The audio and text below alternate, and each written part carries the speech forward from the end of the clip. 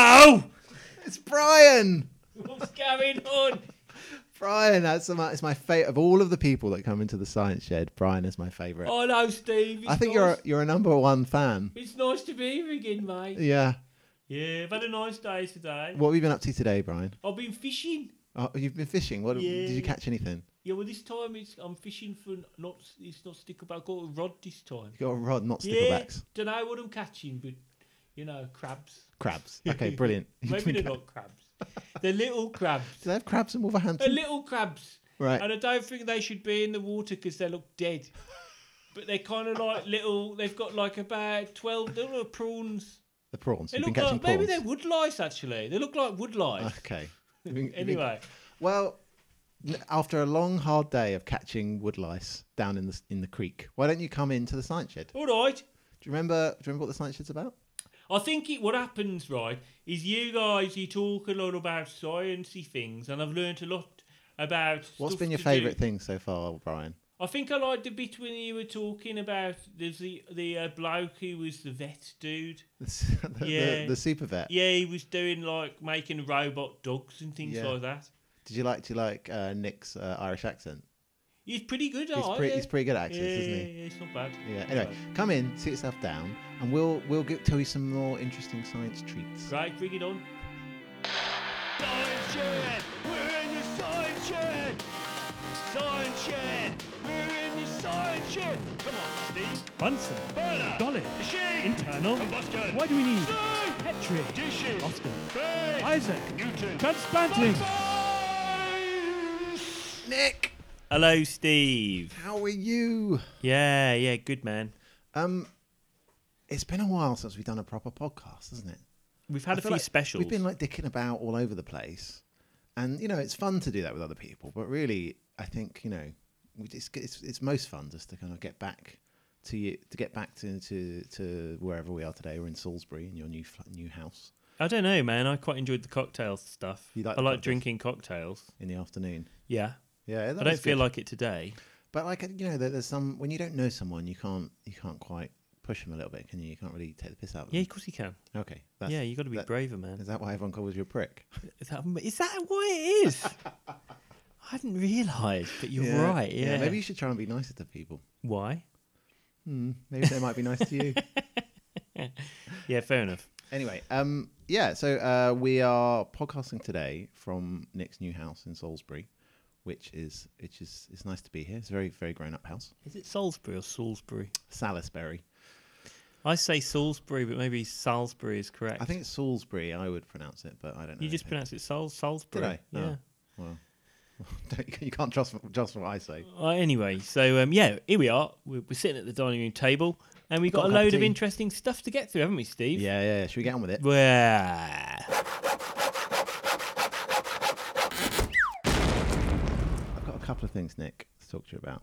One's going to make you angry, and one's kind of interesting. I'm feeling pretty serene this morning. So Okay, so let's do the interesting one.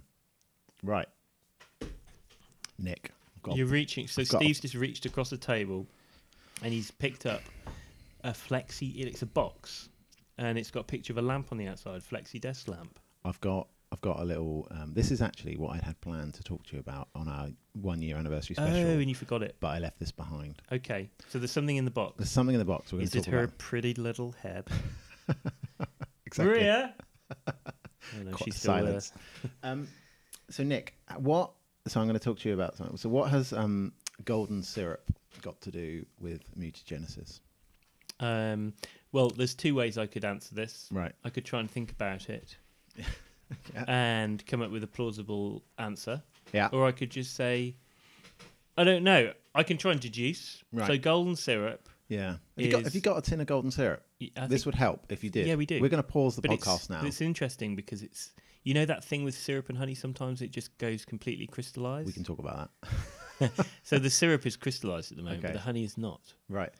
But yeah, they're in the cupboard. All right. Well, we're going to pause the podcast and I'm going to go get it. All right. Okay. So We're- Steve's come we're back back. with the, he's got golden syrup. in The his trouble hand. is, Nick, is because you're a cheap bastard. Like, you've just swapped the Sainsbury's one, and I wanted to take an Lyle one, but this still does work. Okay. So in my hand, I've got a bottle of golden syrup, right? And on the back of this, Nick, can you just read to me what it says at the top?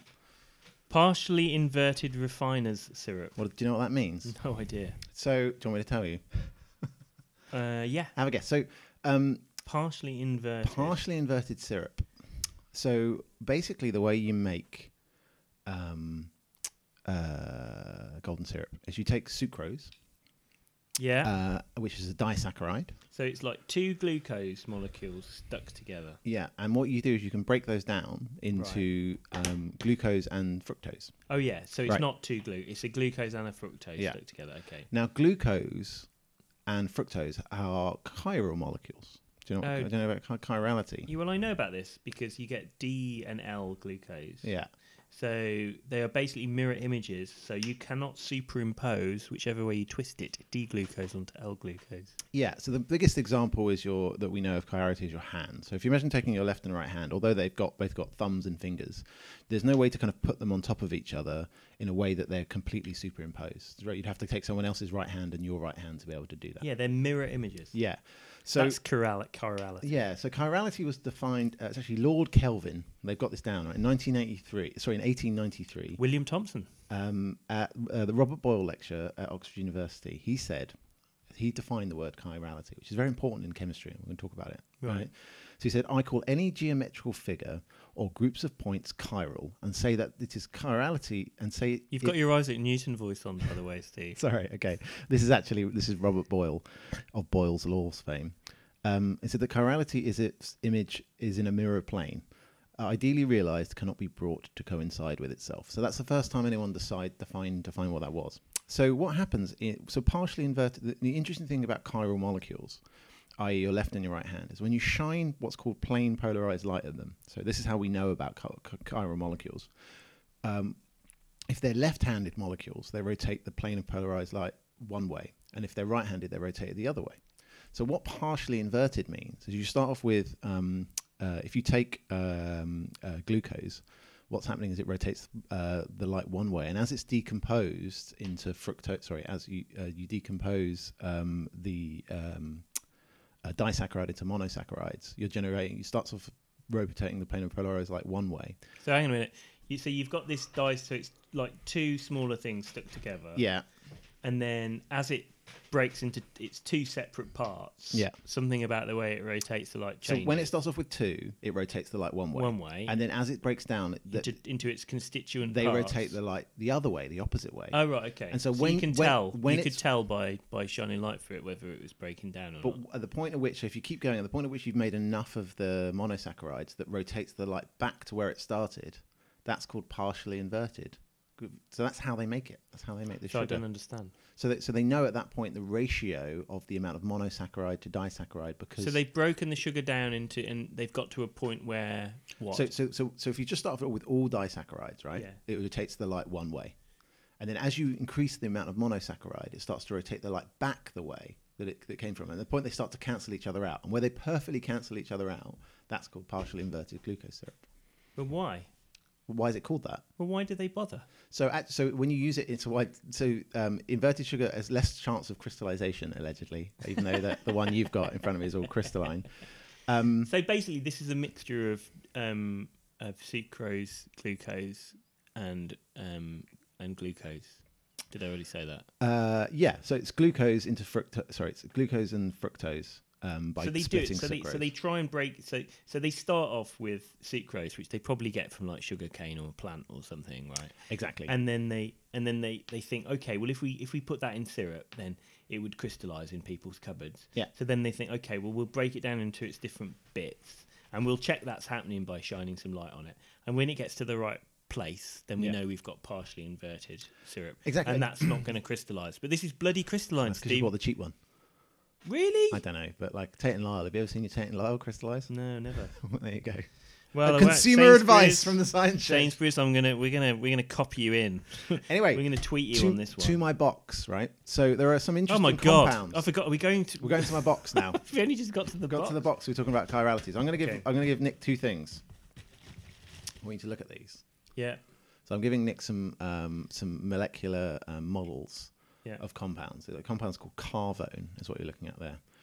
So just to explain to our listeners, Steve's pulled out of the box sort of what you see in science programs when people make like little structures out of atoms with the bonds in between them, so the sort of stick models.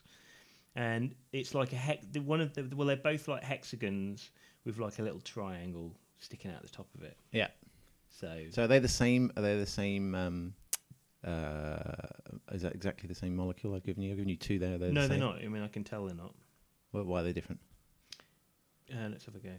Because this one's bent. You've got a bit sticking out towards me here, and then this bit sticking out and that bit sticking away from me, and I can't superimpose them on each Yeah. other. So what I've given you there is I've given you. So I I've mean, given I'm you- assuming they are chiral versions. They are chiral. So if you look here, this has Same. got 2 bonds and this has got 3 bonds. So we'll show we'll But share on the that shape. side, it's on the other So anyway, side. I have a bottle of those 2 compounds in front of me. These I'm are gonna called show you. carvones. That's carvone. So what's really interesting about these? So when you think about it, it's exactly the same atoms arranged in exactly the same way, right? Not but they're- quite though. But they're not quite, but they're mirror images of each Yeah, other, yeah. right? So it's just as different as your left and your right hand. Yeah. Now, what's really interesting about some compounds, because our bodies are chiral, right? The Hmm. way we interact, the way our body perceives and interacts with certain compounds. The very famous example is thalidomide. So thalidomide, which led to a lot of mutagenesis in pregnant women, was done so because one of the what's called the enantiomers or the chiral products of thalidomide is actually a very potent pain reliever. So actually, they used it for pain relief, But it actually, wasn't used. It was used for morning sickness, wasn't it? Yeah. It was an antiemetic. Yeah. But anyway, because our body is chiral, the way we perceive them is different. So these things smell different. Oh, that is pretty cool. So I've got in here, Oh, this will be fun. I've got bottles I of love, chemicals. I love sniffing things. I know you do. Is this like going to smell like Tipex remover? Because I used to smell that at the back of So I've got here chemistry. I'm gonna do. Let's do carvone first. So Steve's just pulled out the box.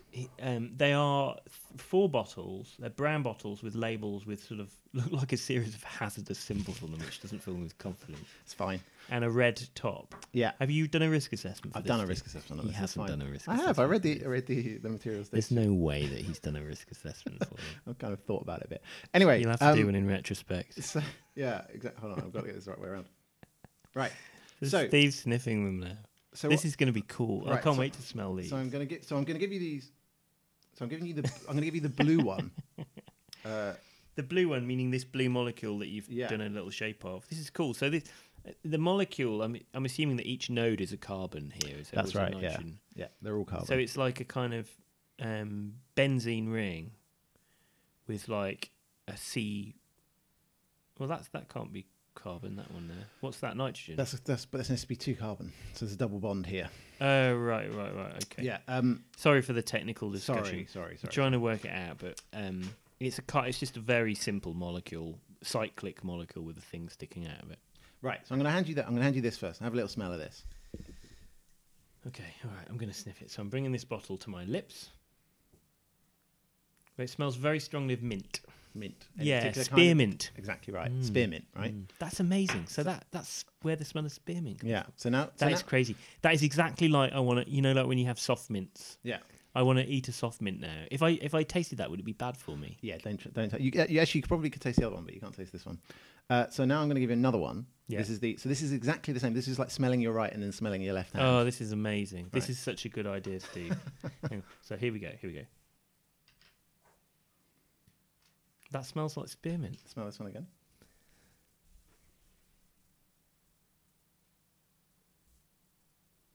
There's a subtly different smell. There They're is- quite similar, Right. Okay. So that's one.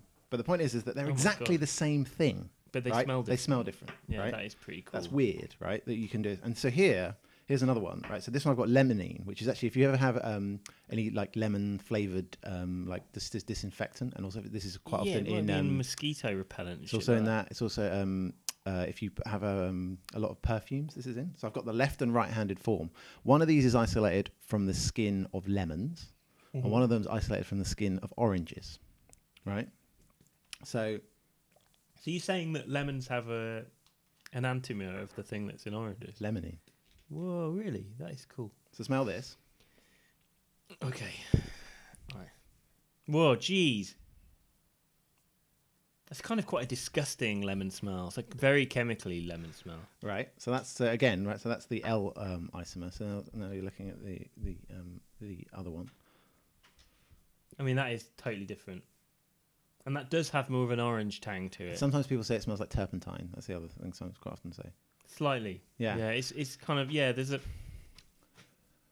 Sort of, I can imagine I'm in the woods and I'm in sort of, it's like a pine tree. So this is made in the skin of oranges and this is made in the skin of lemons. And they're exactly the same thing, but they smell different. It's weird, Isn't that weird? Crazy. Very cool. Anyway, so that's chirality, the kind of handedness of molecules. I think there's a big mystery, isn't there, why most things are right-handed. So in like all glucose is D-glucose. It's produced naturally. Yeah. And L-glucose is not, I don't think, occurs or rarely occurs naturally. But you wonder why. Why has biology learnt to deal with one-handedness and not the other? Well, that's obviously not true in the case of the limonene because... I mean, yes. So all it really means is for a molecule to be chiral. It basically means that generally it means that one of the carbon atoms has 4 different things attached to it. So in the case of this molecule, so in the molecule I just made out for you here, this molecule has 4 different things that are attached to it. Yeah. Right. And that's the chiral carbon, and that's the origin of the difference in those things is being able to define those 4 different things. Well, thanks for that, Steve. That's a really interesting experiment you've shown me. Maybe we can't do this through Twitter, can we? Can people get an app on their phone when they scratch it and it'll smell different? Is that possible? I don't think so, no. But if we... maybe we should take those around if we ever do the Science Shed on tour. You could probably drop a bit on, like one of those, you get perfume in magazines and you rip it open and you smell it. You could probably do that with it. Yeah, maybe you could devise your own technique for making those things. Yeah. Do eliminate. That might be work really well. It's pretty cool. Anyway. It's interesting as well. So this is kind of a epilogue. Yeah. But, I mean, shape is everything in biology. Shape is totally everything. It's so deep. But shape is what gives. So I'm talking about shape in space and in time. So the way something is organised at a moment and the way that changes when time goes on is what gives an organism its ability to function, right? Yeah. So you are a shape: 2 hands, 2 eyes, nose, mouth, 2 legs. Yeah. You can manipulate things around. Yeah. And you can alter your environment that better suits you. Have a cup of tea, for instance. Yeah. Purely dependent on your shape in space and in time. All of that information is encoded in the digital code of your DNA. Yeah. So the information is kind of like has no shape, but it encodes shape in space and time. So actually in biology, shape is absolutely everything. Because you're saying the information, because that shape information isn't stored. Well, and actually when we're talking about these molecules here, so they have a shape. They do. And that is actually something which people think, actually, this is a very controversial area in biology. Would you like to see the chemical structure of limonene? I'll just show it to you here. We'll tweet these. Okay, So that also has a shape. So and it's thought that the way in which we smell or we taste is based on the shape of a molecule. Yeah. So it engages with some receptor. This is actually hang on. Yeah. This is actually extremely controversial because there are competing theories. And there is a sub branch of biology. They think it's done by sort of, I can't remember what it's called, scanning, tunneling, quantum effects. It's total rubbish in my opinion. Well, what they tried to do to prove this was true or false was they made isotopes of molecules like that had heavy atoms, because if that is correct, then you should be able to detect changes in smell, not just because of the chirality of them, but because there's mass, heavy water or heavy carbon in them. Yeah. The jury, as I understand it, is still out on that. But it's incredible that you can distinguish so many different shapes. I mean, these molecules. I mean, it's like, do you have in your nose? Do you have a specific receptor for every single thing? So a receptor, just to explain this in more detail, is just a shape in your nose on a neuron. Yeah. And a thing like... So it's a little sensor, a little guy's waiting for something to come and dock into it, to stick to it. So some of them, it's smell just got a shape. It's got a shape which is complementary to these things. So it's like one of those kids things where you put a square block into a square hole, and but much more. So they kind of, if that's true for smelling, then you need so many. You've got to have millions of these different shapes in your nose. Yeah. And I don't think that. But it could the evidence is... Well, it could be a combination, right? Your brain could be integrating different signals, so they're all going to have partial association constants for all of those Absolutely, receptors. yeah. But I think the simple way to think about it is that there's these little receptors in your nose on the surfaces of your neurons, and some of those the molecules, the left and the right-handed form of that same molecule is binding differently, and your brain's interpreting that in some way. Well, it has to bind differently. So actually, so when some people smell those things, or actually the first one that you couldn't smell difference in much. Some people would say one of those smells very strongly of caraway, and some people say the other smells of spearmint. I don't know what caraway is. You know the caraway seed, like you get in like those kind of like. I don't think many breads. people will be able to say, "Oh, that smells of caraway." But the point is that but you said they smell the what same. does that smell of to you? Oh no, there's a hint of caraway about it. You know, it's I like very the way- often I comes like the way that anything's just not like eating like meat from a stick. Nick thinks it's some kind of hoity-toity. But come on, Steve. No one knows what caraway Of course smells they like. do. Not many people. All right. I'll survey a bunch of people in the lab and I'll All give right. you the answers. Oh, you can take it in and get them to smell it, see what they think. Anyway, yeah, left and right hands.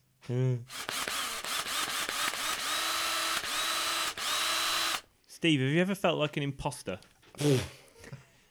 Every day. So you've heard of imposter Do syndrome? you know what? I've got imposter syndrome on my list of things to talk to you about on the podcast. Oh my goodness. Well, I've got here first. You totally have. Yeah. Well, maybe we can do a mashup. Okay. Yeah. No. Yes. Very much so. So, imposter syndrome, for those that don't know, is this idea that you kind of everyone constantly feels that they're not kind of good enough to be where they are, and everyone else is smarter than them, and they've all got better ideas. And all Yeah, these it's kind of fairly things. common, I think. Yeah. Not amongst psychopaths, No. but amongst people who normals.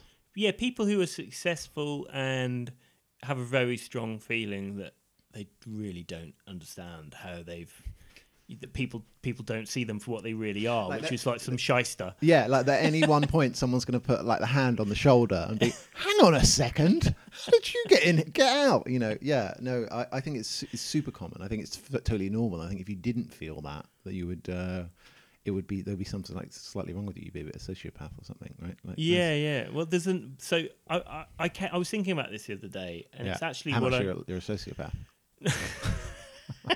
don't think I'm a sociopath. I think I'm a sociopath. But then they wouldn't, would they? That's the point. Stephen uses podcast, I'll tread on his head later, and then rub his face in the dirt to achieve my aims of world domination. No, I'm not a psychopath. Okay, fine. But I'm not talking about. It's a different type of imposter syndrome that I want to talk about. I just use Okay. that as a hook. But basically, have you heard of a condition where you think that someone you know has been replaced by a doppelganger? No, I've never heard Have of you heard that. about this No, I've never heard situation? of this. It's a really interesting story, and it's quite rare, Yeah. and it's something that neurologists have noticed. It's a chap called Capgras, Capgras. the Capgras syndrome. Or How do you Capgras spell delusion. that? So it's spelled Capgras, and it's Okay. after the French. I think he was a psychiatrist or the equivalent in the early 20th century, Yeah. who first kind of documented it. And basically, people who present with this, they have a very they generally outwardly normal, but they have a very strong feeling that someone very close to them has been replaced by an identical doppelganger. So like their mother or their wife or something. Exactly. So I mean, there are many examples of this. So why? Okay, is this after trauma or something? Yeah. You know, It can be after In my trauma. kind of Mickey Mouse kind of like a Tom and Jerry view of neurology, you get hit on the head with a hammer and then you forget stuff.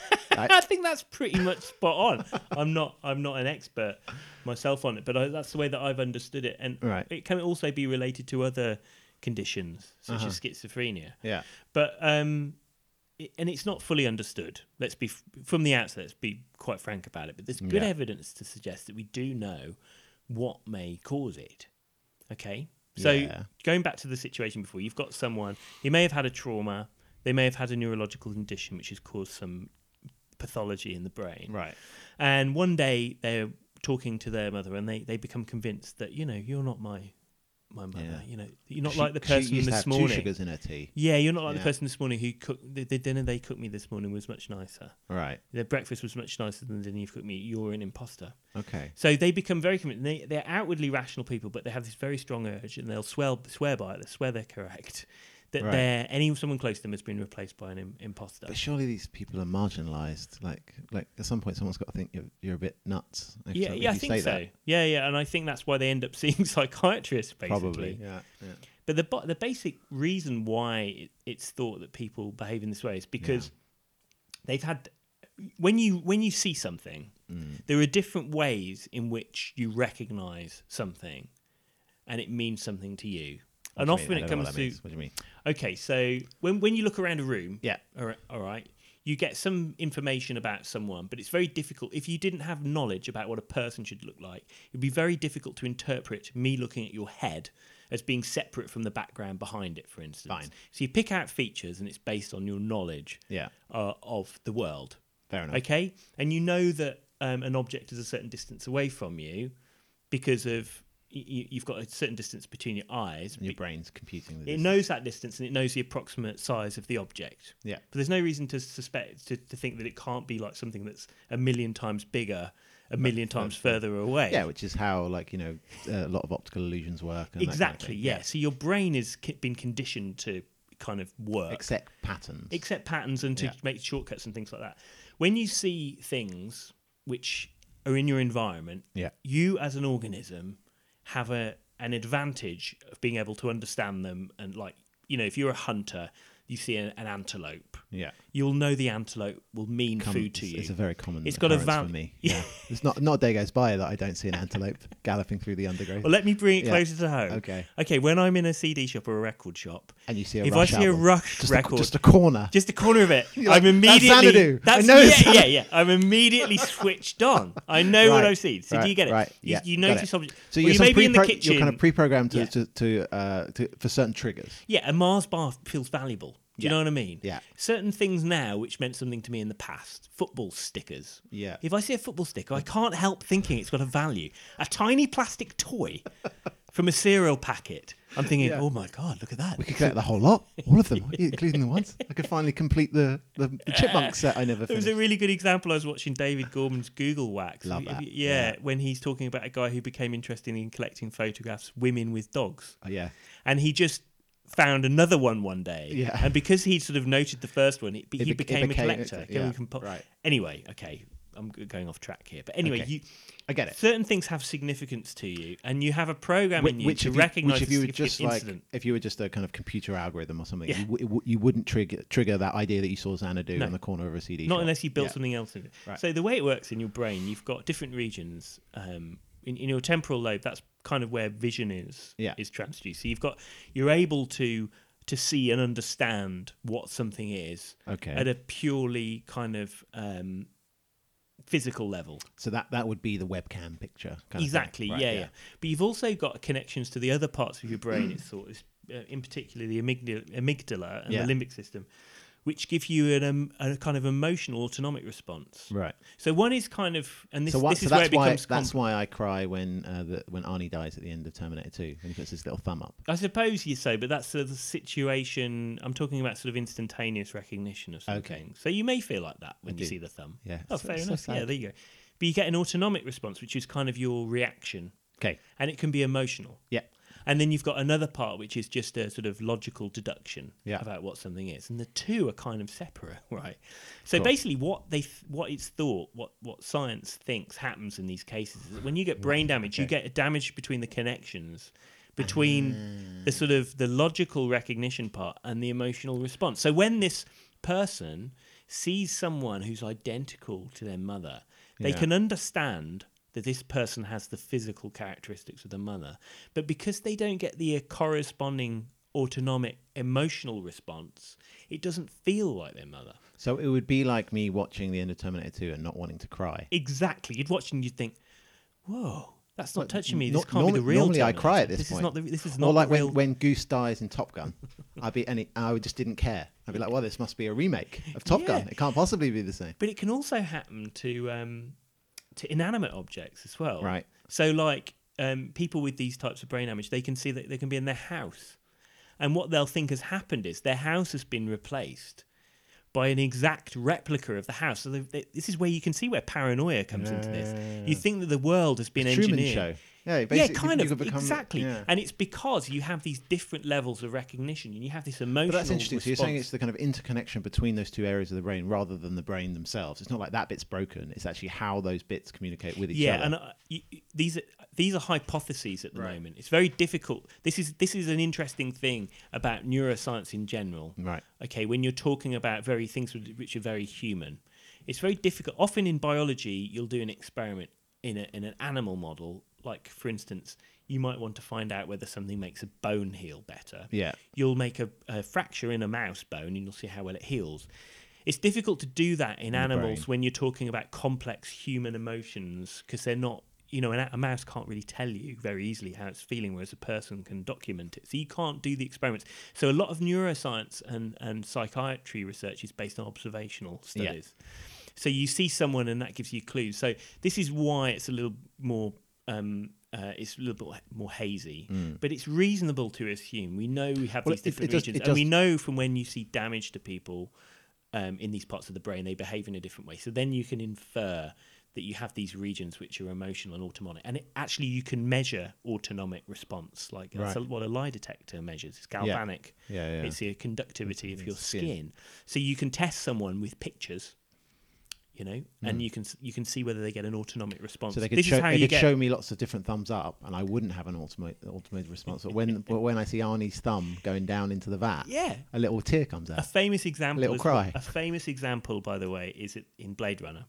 So when they Right. test the replicants, Yes. you remember the response. So if people haven't the seen pupil it, dilation. you'll see there's a new version of Blade Runner coming out. You watch the old one, that they test whether someone's human or not by describing scenes of brutality. Yeah. And a human person, someone who has a human response, an autonomic response, will behave with a widening of the pupils or start to sweat or something. Whereas the replicants, these sort of false humans in Blade Runner, they don't. So that was the way they distinguished them. So this is kind of the story here. Yeah. Spoiler alert. I want to flip it round. Okay. All right. What's this got to do with religious rapture, religious epiphany? What's this got to do? So you're saying, okay, so I suppose what you're saying on one level, you can have these instances where people are rational, and then something occurs to them, and then there's some kind of level of irrationality that wouldn't have been ascribed previously. So I suppose what you're saying is the opposite could be true, is that something could occur, and some people can have a massive emotional response to something that previously they didn't. Yeah, absolutely. So you're spot on, Steve. So imagine This psychology malarkey is a piece of piss.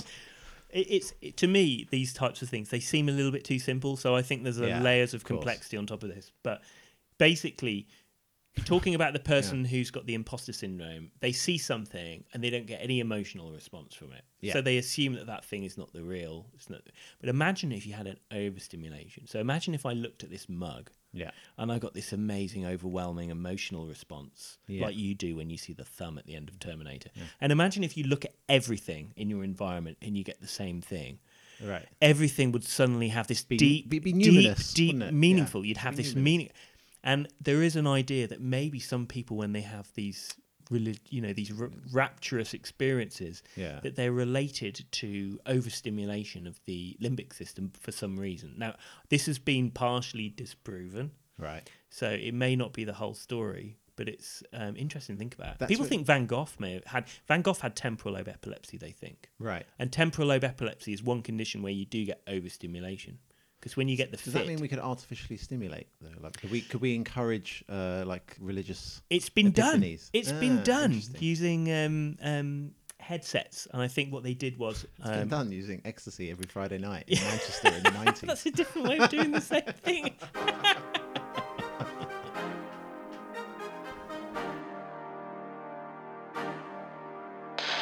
Science shed, we're in the science shed. Science shed, we're in the science shed. Come on, Steve. Bunsen, Burner, Dolly, machine, internal. combustion. Why do we need Steam, Petri, dishes, Austin, space, Isaac, Newton, transplanting? science. Nick, Yeah. the science shed is over. Oh no. Did you like the smelly one? Sorry, I didn't think you heard that. No, the smell. I brought in the smells. Oh, the, right. Oh, the sorry. The Yes. chiral compounds. I did like the smells, the spearmint, Yeah. and the Caraway caraway. that you can't smell. You don't know what caraway Isn't that smells like a large bird in Australia? No. Flightless bird. No, that's a goodness. cassowary. Oh, right, okay. Yeah, no, it's great, Steve. I enjoyed that. It was a really good experience, and I think maybe there may be other examples of that sort of thing out. Maybe people would like to contact us and let us know if they know of any examples. That would be good, of yeah. If they want to, chirality in the world. the best way to contact us is via Twitter. I'm at Steve the Chemist, And I'm at the Evans Lab. and you can tweet the Science Shed directly, which is at the Science Shed. And if you want to send us an email, if you don't want other people to see it, Yeah. you can send us an email in the scienceshed@gmail.com. Or you could PM us on Twitter. Yeah, either, but they have to be our friends to do a PM. Oh, do they? Okay, Yeah. well, be friends with us then. Yeah, friend us. And we'll friend We're you back. very friendly. And we're very influential. Both Steve and I are Have very you noticed how influential people tell you they're influential? That's very common. Guys, Steve could help you get ahead. Just saying. All right, everybody. See you soon. Bye.